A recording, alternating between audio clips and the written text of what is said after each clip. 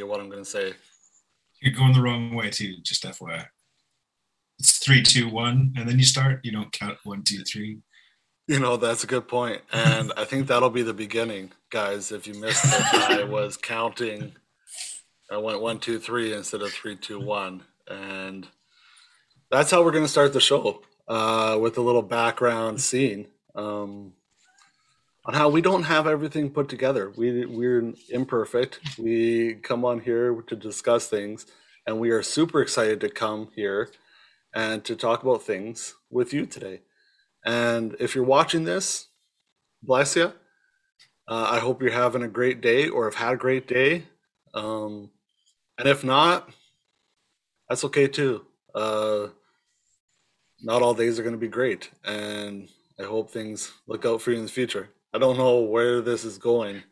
I don't know what I'm doing right now. I'm just talking.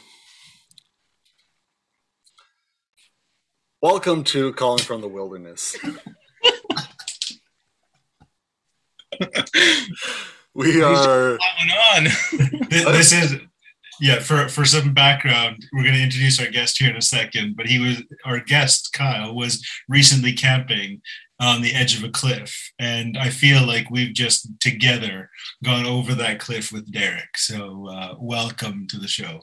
A beautiful thing. Yeah, that movie Hot Rod where he does that dancing on the hill and then he falls down the cliff and it goes for 6 minutes straight. He's just him falling down the cliff.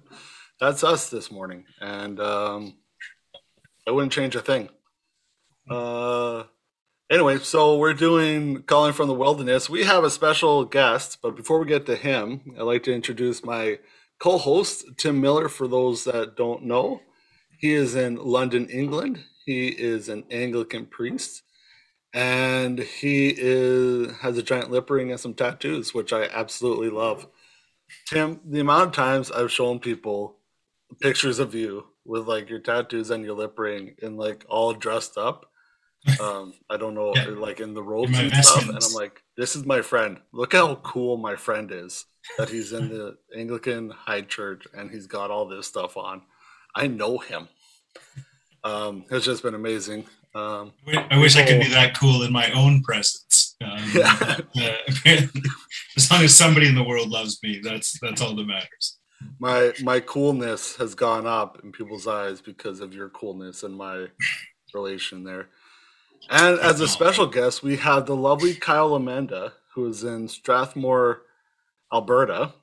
Kyle was also in Bible school with us at Full Gospel Bible Institute, and then Full Gospel Bible College, and then Eston College. I think all while we were there. Changed the names, and we are just excited to have him. Kyle, tell us a little about yourself. Well, I'm 35 years old, recently single. As Tim said, I just got back from camping, and I like the outdoors, but I like sleeping indoors. So I've been the youth and worship pastor at Strathmore Full Gospel here in Alberta for the last 11 and a bit years. And it's been a journey, but it really has been a blessing. And I mean, when we were in Bible school, I never, ever would have thought that 15 years later, I'd be sitting here with the two of you and all three of us would have been in ministry for X amount of years, especially myself. But it's actually Derek, and I would have understood. Well, maybe it was applicable to all of us, but no, especially myself. And so I'm just excited to be here to reconnect with you guys. And it's too long between visits and talks, as always. Yeah, none of us got into cults. None of us. Ended up in a cult, so that's pretty cool. That I didn't think that was going to happen. It's exciting. I think the problem is that none of us were successful in leading a cult, so we had to go and follow somebody else, right? That's our make it rich plan, is to go into prosperity gospel or cultism. I was just about to start, and then COVID hit, and it just it's all dried up, right? It's all dried up. I love it. Kyle, one of the questions we like to ask our guests is do you have any piece of advice that you have found helpful in your life and journey that you would like to pass on, or has no one ever given you any advice and you just fly by the seat of your pants? Well, I've gotten lots of advice, and I mean, the Lord knows I need it. But I think one of the things that stuck out to me the most was actually not a piece of advice in itself. It was actually somebody holding me accountable, and out of that, I learned something. I remember in my second year of school, you guys were both there in Eston. In my second year, I decided that I liked the social aspect of Bible college better than the academic aspect. And so I was sleeping through a lot of classes and failing all those classes. And one morning, after I had continued my sleep rather than gone to class, one of our professors, Brian Tisdale, came into my room, knocked on my door. He came in and just kind of asked me what I was doing.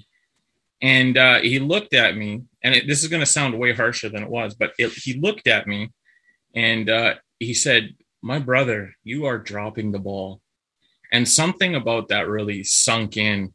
And so even though it wasn't a piece of advice, that's something that 15 years later has stuck with me to the point that I still have to realize that sometimes we need to self-assess the situation we're in, why we're doing what we're doing, things like that.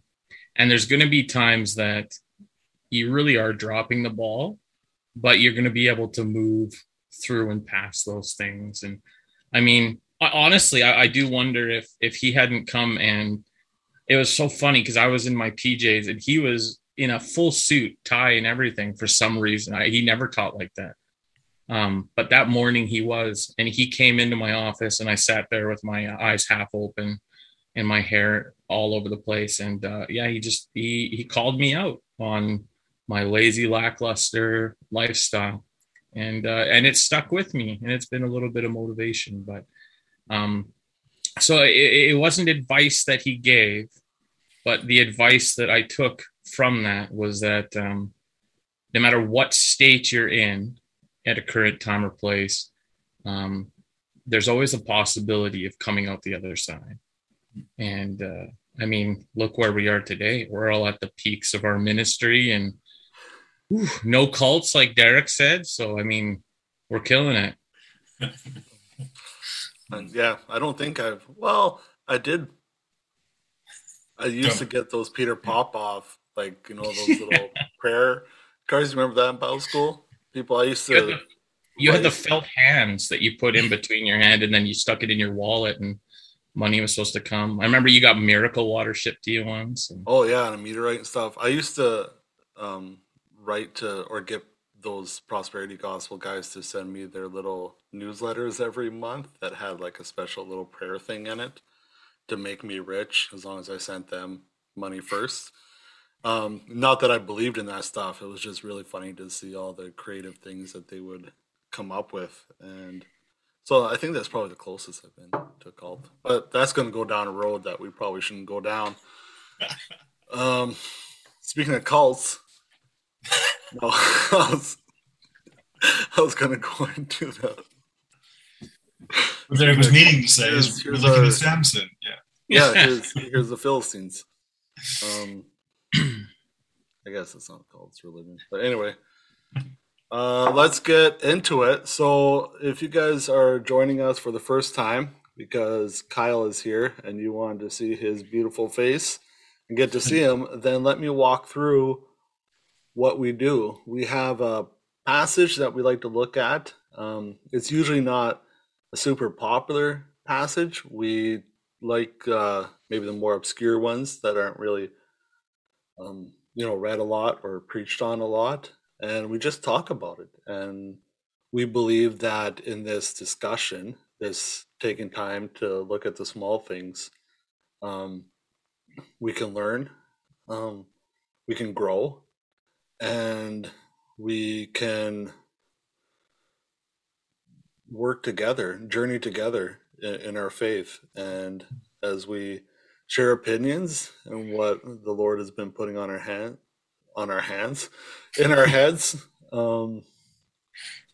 we can grow. So let's get into this. Today we're reading Judges 13, parts of it, because it's a long chapter, about the birth of Samson. Tim, do you want to start us off? I'm happy to. Very happy to. So Judges 13, verses 2 to 5 and 19 to 25. There was a certain man of Zorah, of the tribe of the Danites, whose name was Manoah, and his wife was barren and had no children. And the angel of the Lord appeared to the woman and said to her, Behold, you are barren, and you have not borne children, but you shall conceive and bear a son.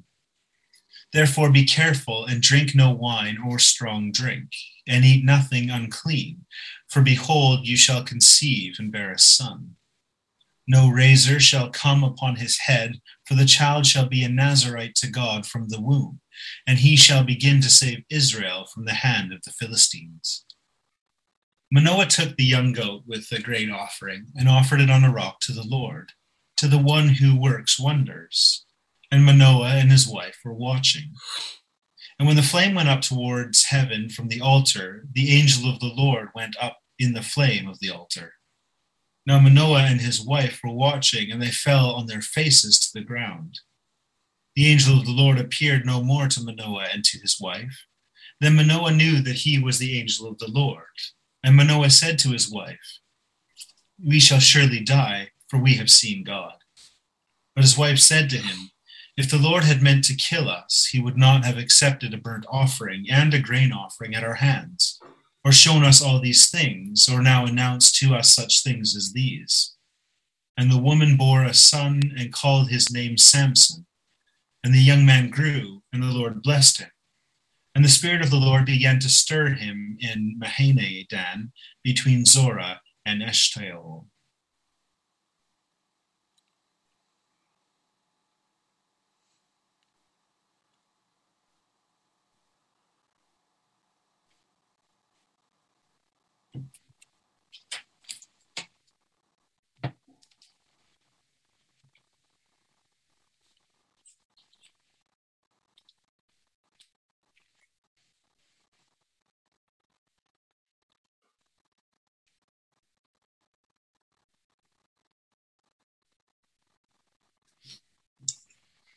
There was a certain man of Zorah, of the tribe of the Danites, whose name was Manoah, and his wife was barren and had no children.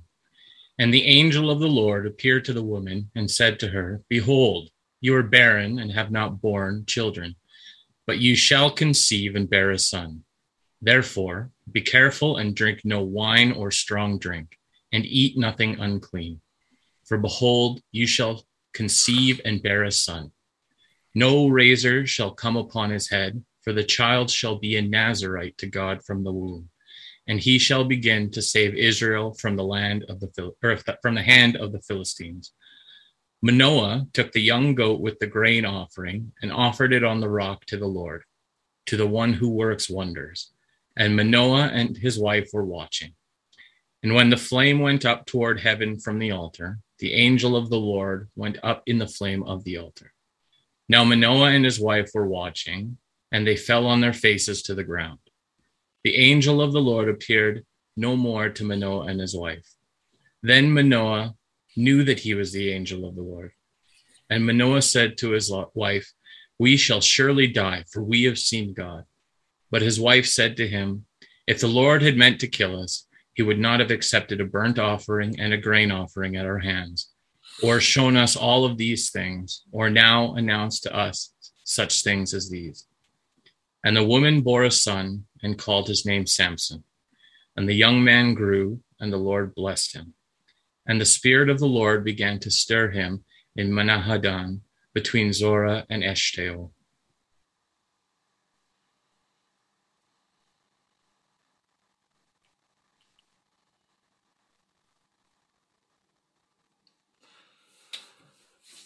All right, Tim.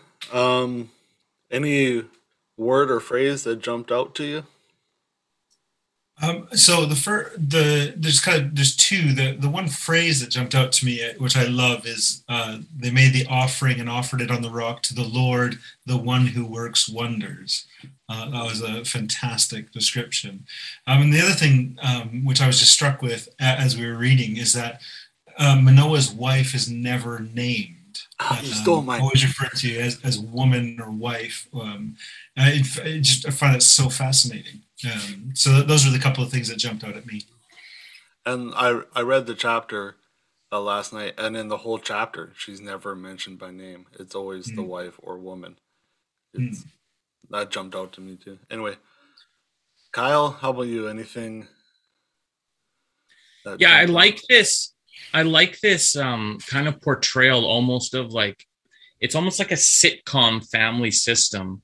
Like the angel appears to the woman first, and then appears to Manoah and his wife, and then disappears. And Manoah, the husband, is like, "We're gonna die because we've seen God." And the woman's kind of like this calming sense of stability, and she's like, if we were going to die, why would he have told us all this stuff? Why would he have accepted this offering?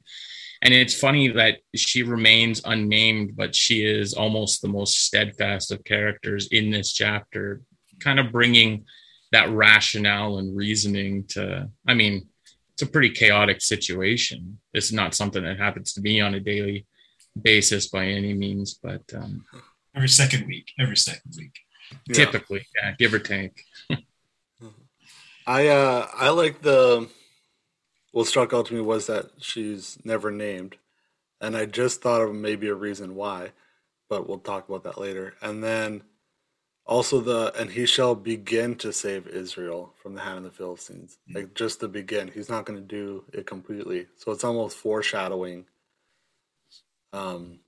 his messing up at the end of his life there. So, okay. So questions. Tim, do you have any questions that pop up out of this passage? Yeah, I think like going off of what you've just said, that kind of question, which is like, is this like a looking back and describing the situation after Samson has lived his life, or is this like a prophetic voice that ends up being the shape of his life to come? And that kind of question about kind of what goes on in the midst of that, and then to like, this whole thing about the unnamed woman and the stupidity of Manoah, I think is just a fantastic place to sit in for a while. So those would be the couple of things I'd go into. Kyle, any questions or things that jump out? I've always been interested by the story of Samson, because I mean, his story is 3 or 4 chapters here in Judges, like his entire life cycle. And if you continue reading in through those, you see really that like he was born specifically for the fact that God wanted to enact justice on the Philistines, right? And so seeing this kind of story unfold about how his birth was foretold. I mean, he was born of a barren woman, and the angel of the Lord appeared. I mean, it's such a weird circumstance, and not every baby that's born comes out of a situation like this. But I always found it interesting, and I wonder why specifically the Nazarite kind of the way that he follows this kind of Nazarite creed, no razor shall come upon his head. Like, I kind of understand the no drinking of strong drink or eating clean, kind of preparing yourself in that way. But I always thought the not cutting of hair at all. I don't know if that was just foreshadowing for later with Delilah and having his hair cut in that way, or if there was something more specific to it. But yeah, I've always wondered about that. I found that very interesting. The question that comes out to me is, lately, I've been trying to see God at work in places that I don't normally would look to see God working. And there's been lots of times where I look back on an experience, or someone has changed their life, or repentance or restoration or something, and then I look back and I see God's hand at work. And I'm trying now to see it before that big moment. Like, what's God doing even before that giant moment? And so this story kind of reminds me of that, because like the angel comes to them, says this is going to happen, and they kind of don't believe it. And so they get the angel to come back, and he says it, and the angel's in their midst. But it wasn't until he took off that they're like, oh, that's God. And they bowed and they're like, we're going to die. Like, this guy's who they don't know comes and tells them they're gonna be with child. So obviously they hold him in some kind of high regard to believe him, and so there's that. But then it's not until he goes up in the smoke that's like, that was God. And so I can see myself in this, where I'm like, oh, there's something going on here, but it's not until the big moment happens that I go, oh, that was God. That was a holy moment. That was a special time. So that's kind of the question. It's not really a question. It's more of a start the timer. We'll get going kind of thing. Got it. So that's kind of what jumped out to me in this story. I wonder. Okay, all right. So my idea on why the woman isn't named is, I wonder, like, I heard somewhere that in stories, if they don't put names on characters, or they're specifically vague about a character, you are supposed to imagine that character as yourself. Like, it's a lot easier to see yourself as that person. So I wonder if the author is intentionally doing something like that, so that we would see ourselves as Manoah's wife, that we have been barren in some way, and God has promised something to us and spoken to us, and we're still waiting, and then and God's talking to us, and maybe other people don't see it or understand it, so they're trying to figure it out, and you're the ones that need to hold steadfast. And then maybe something doesn't happen, and everyone's like, oh, we totally did something wrong, and God's against us now. You go, hold on. Like, if he was against us, none of this would have happened. Like, God is on our side. Maybe. I don't know. Certainly is like a legitimate, as you say, like a legitimate kind of tool in both kind of writing and interpretation, that invitation, that kind of, as you say, when the description or the personification of is more vague, it's that invitation, because obviously a story that mimics this one or mirrors this one would be, Zechariah, Elizabeth, and John, but all the characters are named. Zechariah is somebody who has position in the community. You got an elderly wife, not just a barren wife, but the elderly wife of Elizabeth. And there's kind of much more specifics. Whereas this one, we've got, Manoah, aside from his name and his inability to believe anything that comes out from anybody else's mouth but his own, is just, aside from that, we don't know anything about him. You've got this wife who may be young, may be old. We just know that she's barren. And where, as you say, where do you find yourself, and where do we kind of hear resonances of our own kind of lives and stories? And I do think, as you were talking, Derek, I think that's one of the things we probably don't spend enough time within kind of Christian discipleship, is that sense of like, as people who are meant to be living new resurrected life, how many places and where and how often are we feeling more barren than born? And are we so focused on trying to be the kind of the resurrection story or the good news that we don't allow ourselves to recognize that sometimes we feel like an empty womb, or instead of the empty tomb kind of thing, like, and it is that part of the story, that invitation to say, it's okay when you find yourself in this place, because God is still faithful. Right? Mm-hmm. Yeah, it's interesting to kind of take into context. I mean, you think about Samson, and the first thing that pops into your mind isn't the happenings and the situations leading up to his birth. Like I think of the jawbone of the donkey, or the lighting of the fox's tails, or the bringing down of the temple. Like you think of all these great feats of strength that Samson did, but there was some specific stones that were put down in place leading up to those things. And I mean, even the angel came and gave instruction, and it was up to this unnamed woman and Manoah to follow that instruction and be obedient in that. And if they hadn't, would Samson's situation have been different? But yeah, to have the angel of the Lord appear, and anytime I think in Scripture that the angel of the Lord appears, I'm intrigued, because it's always a very unique interaction. And yeah, like I said before, I love that Manoah kind of freaks out and he's like, okay, we're going to die. Like, this guy's gone now. We've seen the Lord. We're dead. No one can look upon him. And his wife's just kind of like, come on, man.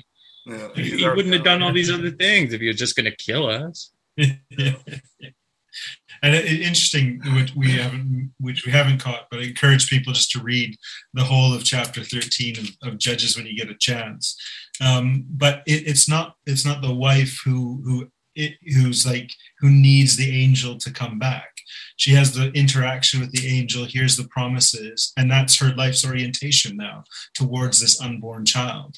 And Manoah is the one who's like, no, I need to hear this for myself. You probably got it wrong. That can't be right.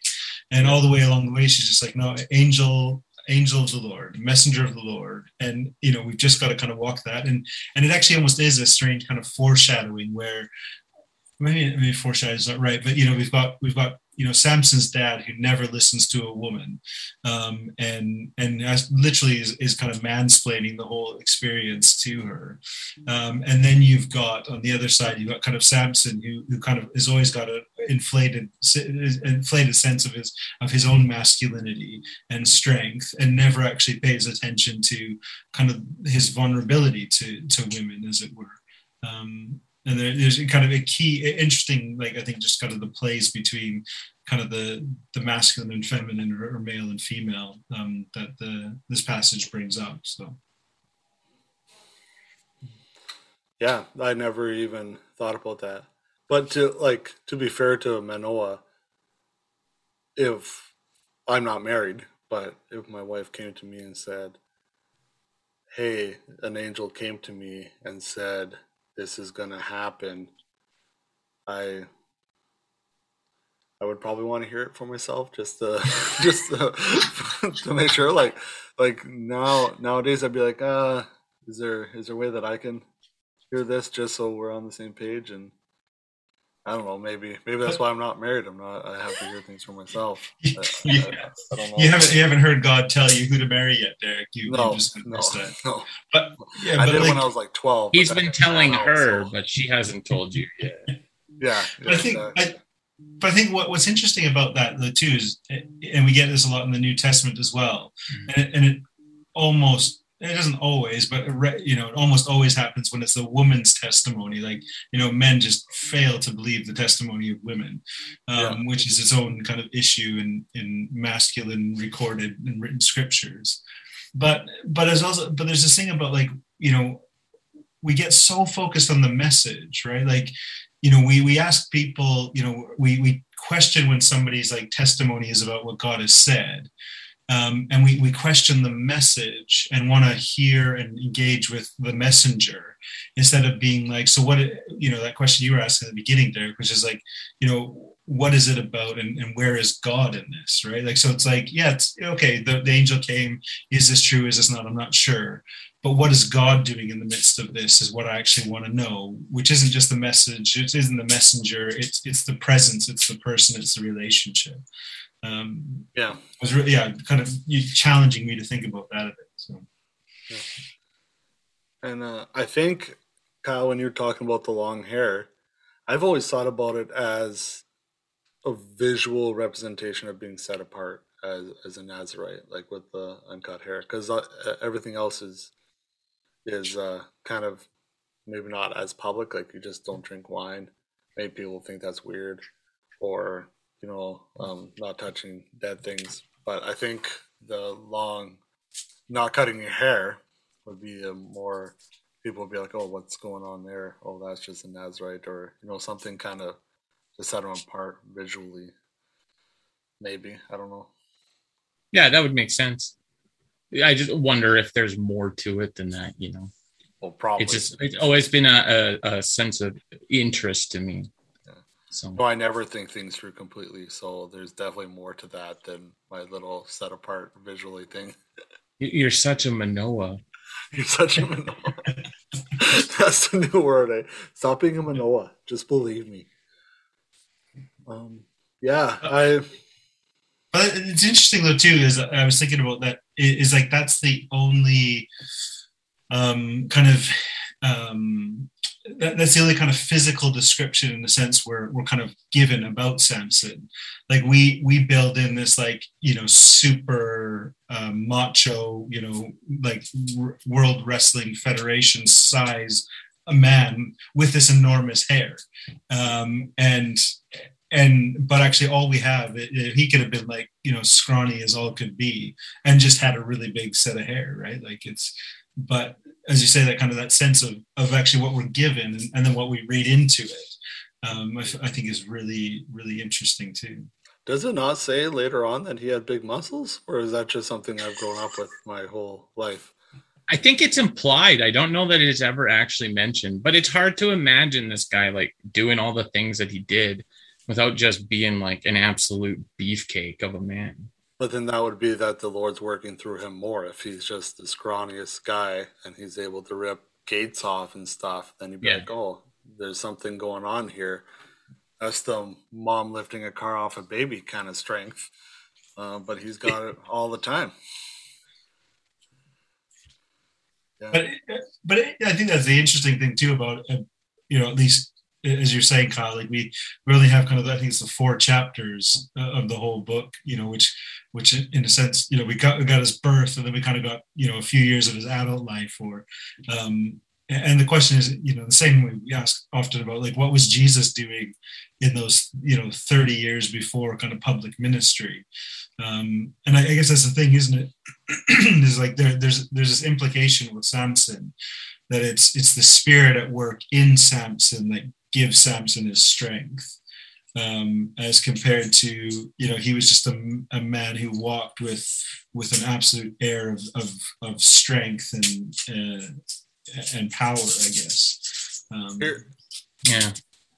So I'm thinking right now, like the story of Samson, he was told, the angel told his mom this and his dad. So I assume he grew up believing this, like, why can't I have wine? Why can't I touch dead things or whatever? Why can't I cut my hair? Oh, it's because you're set apart. And so that in his uprising, he's always believed he's been set apart or called to a special purpose. And although it may have made him cocky and arrogant in some ways, he definitely believed that he was set apart or something like that. So do we not feel that we are set apart or called to a higher purpose? And do we live that way, that we go into situations going, okay, if God is in me, how can God affect this situation through me? How can I speak life or bring peace or whatever to this situation? Like, do we just go in like we're normal, like we're not having the Spirit of God in us? I wonder how our lives would change if we had the kind of purpose, more mindset that Samson had growing up. Not to sound like we're arrogant, like, oh, we've got God in us, so we are the ones that are going to change. Like, God's working in all things, but it's that, certainty or faith or whatever you want to call it in these situations that we can bring about God's kingdom in certain situations. I think you're right. I mean, it is easy to forget that we are, as Christians, called to be set apart and act upon in a way that it is holy. And maybe it's just because we don't have this kind of superhuman strength. Our giftings and callings are in different areas and ways. And sometimes we may not even know we're acting in them until we're in the midst of them. Our abilities don't necessarily stick out the same way that Samson's does. I've never carried a city gate up the hill and just planted it there for no reason. I mean, you are an absolute beefcake. Don't get me wrong, Derek. But, Yeah. but I mean, you're known for so much more than that, right? So I think the only thing I successfully destroyed in our college days in the basement gym of the dorm was my jeans that I tore basically in two after watching On Back and thinking I was going to be able to kick that punching bag off the chain. Having never done it before, I was convinced it was going to happen, and I just lost my favorite jeans that night. That was It happens. But I want to be clear when I'm talking about set apart. Like, I think we can take that to an unhealthy extreme where we exclude ourselves from certain activities or people groups or whatever it may be, because we're like, oh, we're set apart, we're holy, we're better than that. That's not what I mean. It's the going in and like with your neighbor, like if they're having an issue, do I just go in and say hi and maybe that's what I'm supposed to do? But do I also go in and be like, okay, what is God wanting to speak to this person, or how can I, as a spirit-filled Christian, bring God's spirit of love, joy, peace into this situation? It's just a different mindset. But yeah, that On Back movie was unreal. It was fantastic. But we have this very unhealthy obsession with something we were talking about before we were recording, which is a sense of, there's like this extreme sense of delayed gratification for Christian living, which is all about what you're building up in some eternal place. That when you get there, you hope your life's been good enough that you get the crowns, the mansion, you get to walk those streets of gold, whatever it might be. And there's that kind of that sense of, especially if you're feeling kind of like belittled or mocked. It's just like, yeah, but I'm set apart, like this is like, you wish you could be as special and holy as me. And as you say, there's like that really unhealthy sense of it. I guess that's one of the things I wonder is like, had Manoah never kind of heard the message here, how differently might Samson have been raised if it was just his mom who believed that, she was investing in him as somebody who God loved and God was wanting to work through in a way that his vocation was different than the other Israelites of that time. And as you said, Derek, there's that interesting thing that he's not told that he's going to be someone who will save Israel. He's someone who shall begin to save Israel. And so there's almost like the sense of, where it's not the complete picture, it's not the complete story, but he has a part to play. And even his part in the 4 chapters is so much more narrow than a lot of the other judges who have like massive scope, over the whole Israelite army against the world kind of thing. And there's that question, I think, about how do we see and answer that unique vocational call in ourselves, or see that in other people, and encourage and nurture that in a way that again draws them, as you say, into that place of seeing every moment kind of just infused with the work of the Spirit, and those opportunities to be a part of, love, joy, peace, and patience, and all that, good stuff. And do we, I guess that's the question, is like, have we been so influenced by culture that we think set apart needs to be something of stature, as compared to set apart to do something that somebody else can't do, whether anybody ever sees it or not? Mm-hmm. Yeah, I've been coming to the realization, I think especially during COVID, that the set apart is more about in dark places or negative or depressive places bring in hope and joy and peace, where everyone's super down or negative, to bring some positivity, to, if everyone's fearful, to bring some hope. That set apart is more along those lines than, hey, I'm going to go to heaven and get crowns there. Come with me and I'll give you some kind of thing. Well, and I think set apart speaks also to how precious and valuable something is. Like not everything that's set apart is the best and the shiniest of something.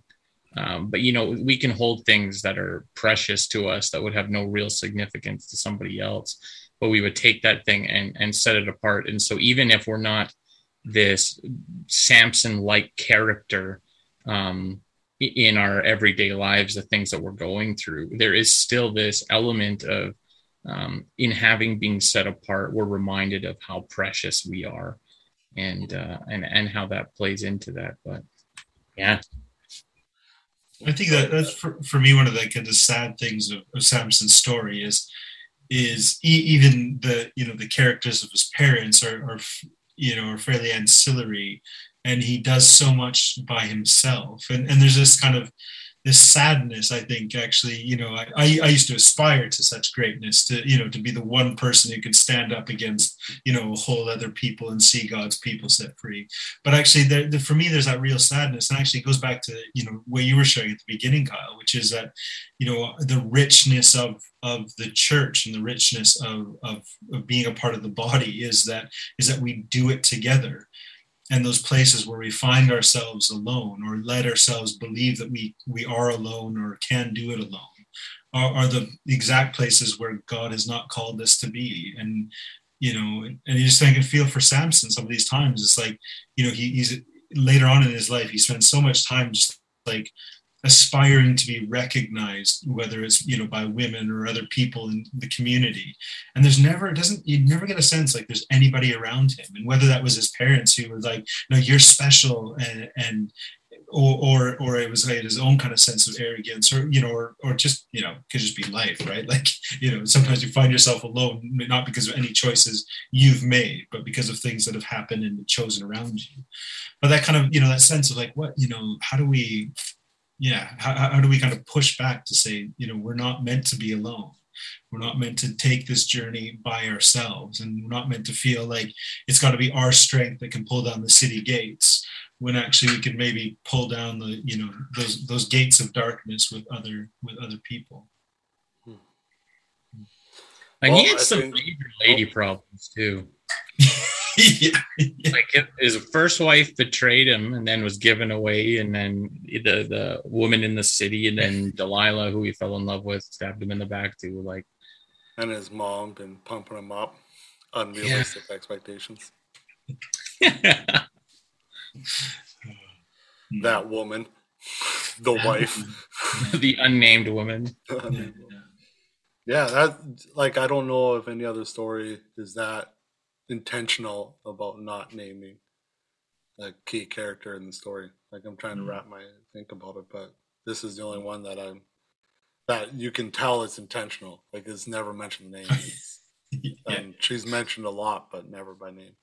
Yeah. Anyway, I assume that's 20. We've gone past. I was just gonna say, if anybody has any last minute thoughts as we wrap up, we've hit time. So yeah. You guys go first. Let me think. No, go ahead, Kyle. Anything you want to throw in at the end? Oh, I don't know. Samson's great, but I love you guys. I think, honestly, when we're talking about, like, I don't want to completely derail stuff, but it is a real blessing as somebody. I mean, I've been in the ministry now for over 10 years. And to be able to look back on good friends from my past and see, the things that the Lord has done in both of your lives, and it helps me to recognize a lot of those things that the Lord has done in my eyes, and maybe in my life, and sometimes those times where you did feel alone and whatever, but to come to a culmination 15 years later after we meet, to be sitting on a podcast just discussing the Bible and Samson and the woman, whatever her name is. I mean, it's just a blessing to me to be in this kind of place. So I don't know. I love you guys. That'd be an unreal t-shirt. Samson's great, but I love you guys. Like that. I just think that'd be the best t-shirt ever. Okay, you and Popoff can sell those. Yeah. Samson's great, but I love you guys.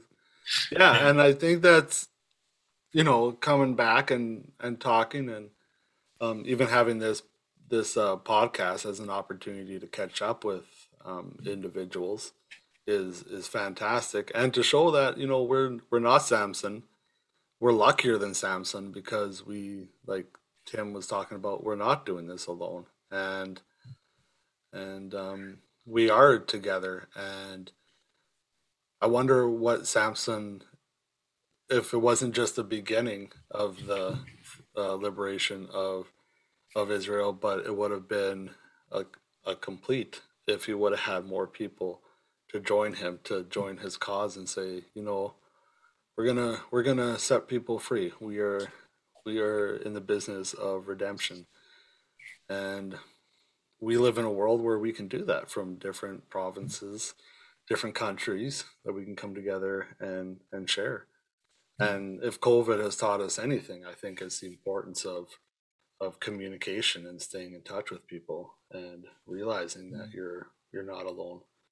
You're part of the group, and what you're going through, I'm going through, and my celebrations are yours, and your celebrations are mine, and we're together. We're the body of Christ, and the body isn't separated. And what Kyle said can fit on the front of the shirt, and what Derek said most definitely cannot fit on the back of the shirt. See the corresponding card for further details. Yeah. On the back, it'll just be like, "Just kidding, believe in Jesus." And so every shirt comes with a free book. A free book. So we'll get everything in there. Don't worry. That's right. Pop-up book. Well, let's close, and I think just that sense. Let us commit to be a people who travel together, who hold each other accountable, who seek the good things of God in every place of the world, and be people of redemption, especially in the darkest of places within our own lives, so that we can also proclaim that grace in others as well. So, amen. Go well, my brothers. Amen. Carry on. Thank you for joining us, Kyle. It's been really good. My pleasure. Thank you for having me. You can come back anytime you want. You'll regret saying that.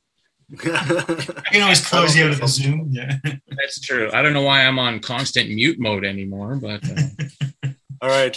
Blessings. I'm gonna end this. We can keep talking after, but blessings. Peace. See you.